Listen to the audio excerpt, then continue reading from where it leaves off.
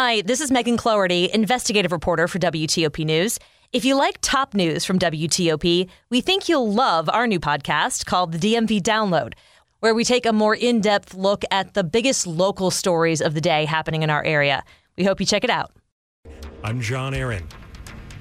What eating nuts, legumes, and olive oil can do to you. I'm Christy King.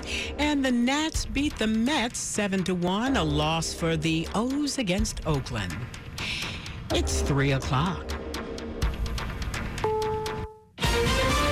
This is CBS News on the Hour, sponsored by NHTSA.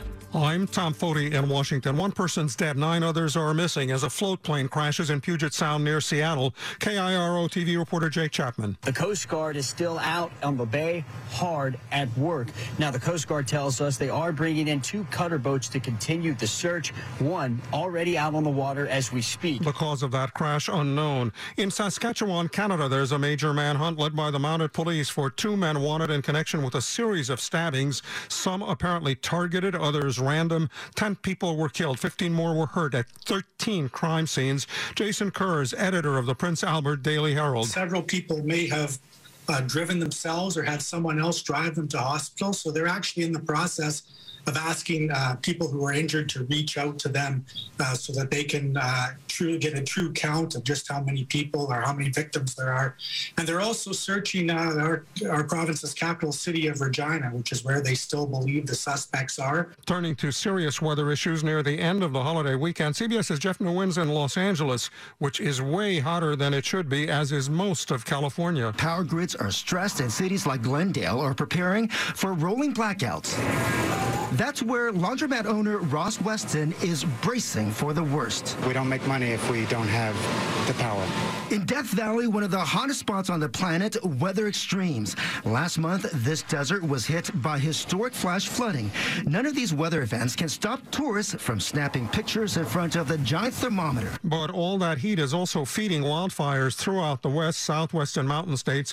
One of those is now blamed for 2 deaths in Northern California. Meantime, just the opposite worry in a part of the South. We have a really dangerous situation that is unfolding in northwestern Georgia. A foot of rain has fallen. That has triggered a flash flood emergency, which is the most dire kind of flash flood alert that comes from the National Weather Service. CBS News forecaster David Parkinson. With Jackson, Mississippi still battling a long-running dangerous water crisis, there's word of arsenic found in tap water at a New York City housing authority complex in Lower Manhattan. It is not safe to drink, but in terms of bathing, I believe that it is safe to bathe. But if I have a young child, a young baby, I would not bathe my baby in that water either.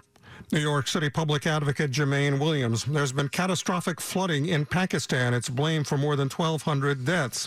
A strong earthquake shook part of southwestern China, magnitude 6.8 by Chinese measurement. No word yet on damage or injuries. And in South America, voters in Chile reject a new constitution to replace one imposed by a military dictatorship. This is CBS News.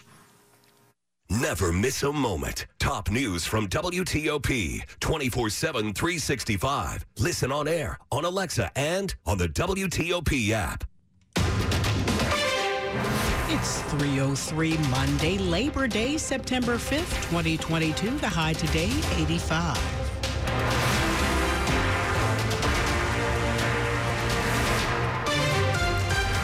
Good morning. I'm Stephanie Gaines-Bryant. The top local stories we're following this hour. A 1-year-old is the most recent victim of gun violence in Prince George's County. Prince George's County Police were called to an apartment on Good Luck Road in Glendale Sunday afternoon. Arriving officers found a 1-year-old girl who'd been shot. That 1-year-old was transported to the hospital and is in stable condition at this time. Chief Malik Aziz says 2 adults were in the home at the time of the shooting, and they've been cooperating with investigators. We have some of the best investigators across the country, and they solve these type of incidents day in and day out. Aziz says he's confident they'll get to the bottom of what happened, but in the meantime, we don't believe there is a threat to the public from the outside. We do not believe at this time this is a random act. Sarah Jacobs, WTOP News. And Prince George's County Police have released the name of a 15-year-old who was shot and killed in Capitol Heights Saturday night. DeAndre Johnson of Washington, D.C. was one of 4 people shot near Ritchie Road at around 8 p.m. Another 15-year-old boy is in critical condition. 2 adults who were also shot are expected to survive. Police have not released information about a suspect. They're offering a $25,000 reward for information leading to an arrest and conviction. Mobile sports betting is available in D.C. and Virginia. Maryland hopes to be up and running with it next year. But ahead of that, companies who want to take your bets need to offer even more information to the state. After a company is approved for a license, it will need to submit a diversity plan within 30 days. This change in requirements comes from the Maryland Sports Wagering Application Review Commission. The plan should outline goals for diversity-related events and how the company plans to make a good faith effort to have a diverse group of owners or contractors. According to Maryland Matters, a company won't lose a license due to a deficient diversity plan, but instead the state would work with the company to improve its goals. Mike Murillo, WTOP News. Ordering free COVID-19 tests from the federal government was suspended Friday as funding runs out, but many infectious disease experts say mass testing isn't as necessary anymore. Experts have at this point said mass testing is probably not going to change anything. Dr. Monica Gandhi is an infectious disease doctor with UC San Francisco. It is not as important to gather data on mass testing like it was early. Of course, stay home if you feel sick, but she says the public health focus at this point is on immunity. The entire point is to try to give us kind of not an external way of protecting ourselves like a mask or a test, but an internal way, which is immunity. That is what we're getting. We're getting it from natural infection. We're getting it from more safely vaccination. She says especially for older people, the best next step is to get the Omicron booster to keep immunity. Luke Luger, WTOP News. The Defense Department says it's now offering the Novavax COVID-19 vaccine to military members and other members of its health system. The move comes a month after the FDA first issued an emergency use authorization for the vaccine.